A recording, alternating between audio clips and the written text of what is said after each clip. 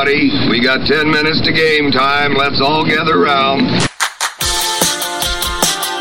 Yeah, you make good comments. So what about that? Well, they tend to give those jobs to ex-ball players and people that are, in broadcasting. Here we go again. I kinda wanna be more. Hey, what's up? Jay Capron here with another edition of Fantasy Baseball Diamond Cuts. Fantasy baseball news and info for those of you on the go. If you like it, give it a 5-star review, and more people will be able to find it, and I would really appreciate it. Let's get into today's Diamond Cuts for Sunday, February 5th. And there's no way to sugarcoat it tonight. It's going to be very, very light. There's not a whole lot going on. It is February, and it's a Sunday, and there's not a whole lot of news going on. But as we get closer and closer to the season, I'll have more news to report on. But no other way to say it. It's light. But what we can report on here is that Jason Adam is in talks with the Rays for a multi-year deal, according to Mark Topkin with the Tampa Bay Times.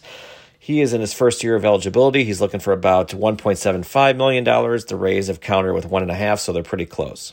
The Mets have hired Carlos Beltran. There's a blast from the past, and he'll be joining the team in a front office role. According to GM Billy Epler, he'll work as a baseball operations assistant.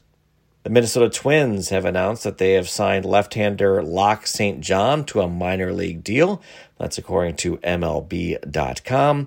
In 2021, he signed a minor league deal with the Tigers, and he was with the Toledo Mud Hens and pitched about 60 innings with a 2.5 ERA. Not such bad numbers there. We'll see what he does with Minnesota.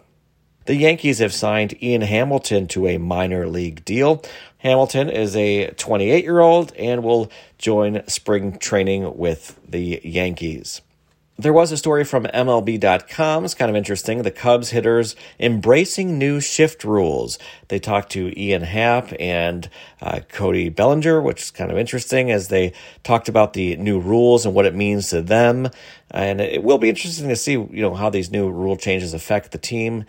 Happ said during Cubs convention, he noticed that he was getting shifted more, and he said that he wasn't sure if more people had more information on him, but he was looking forward to the new rules.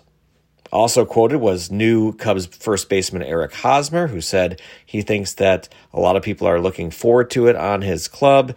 He said he seems that there'll be more hits out there for the guys.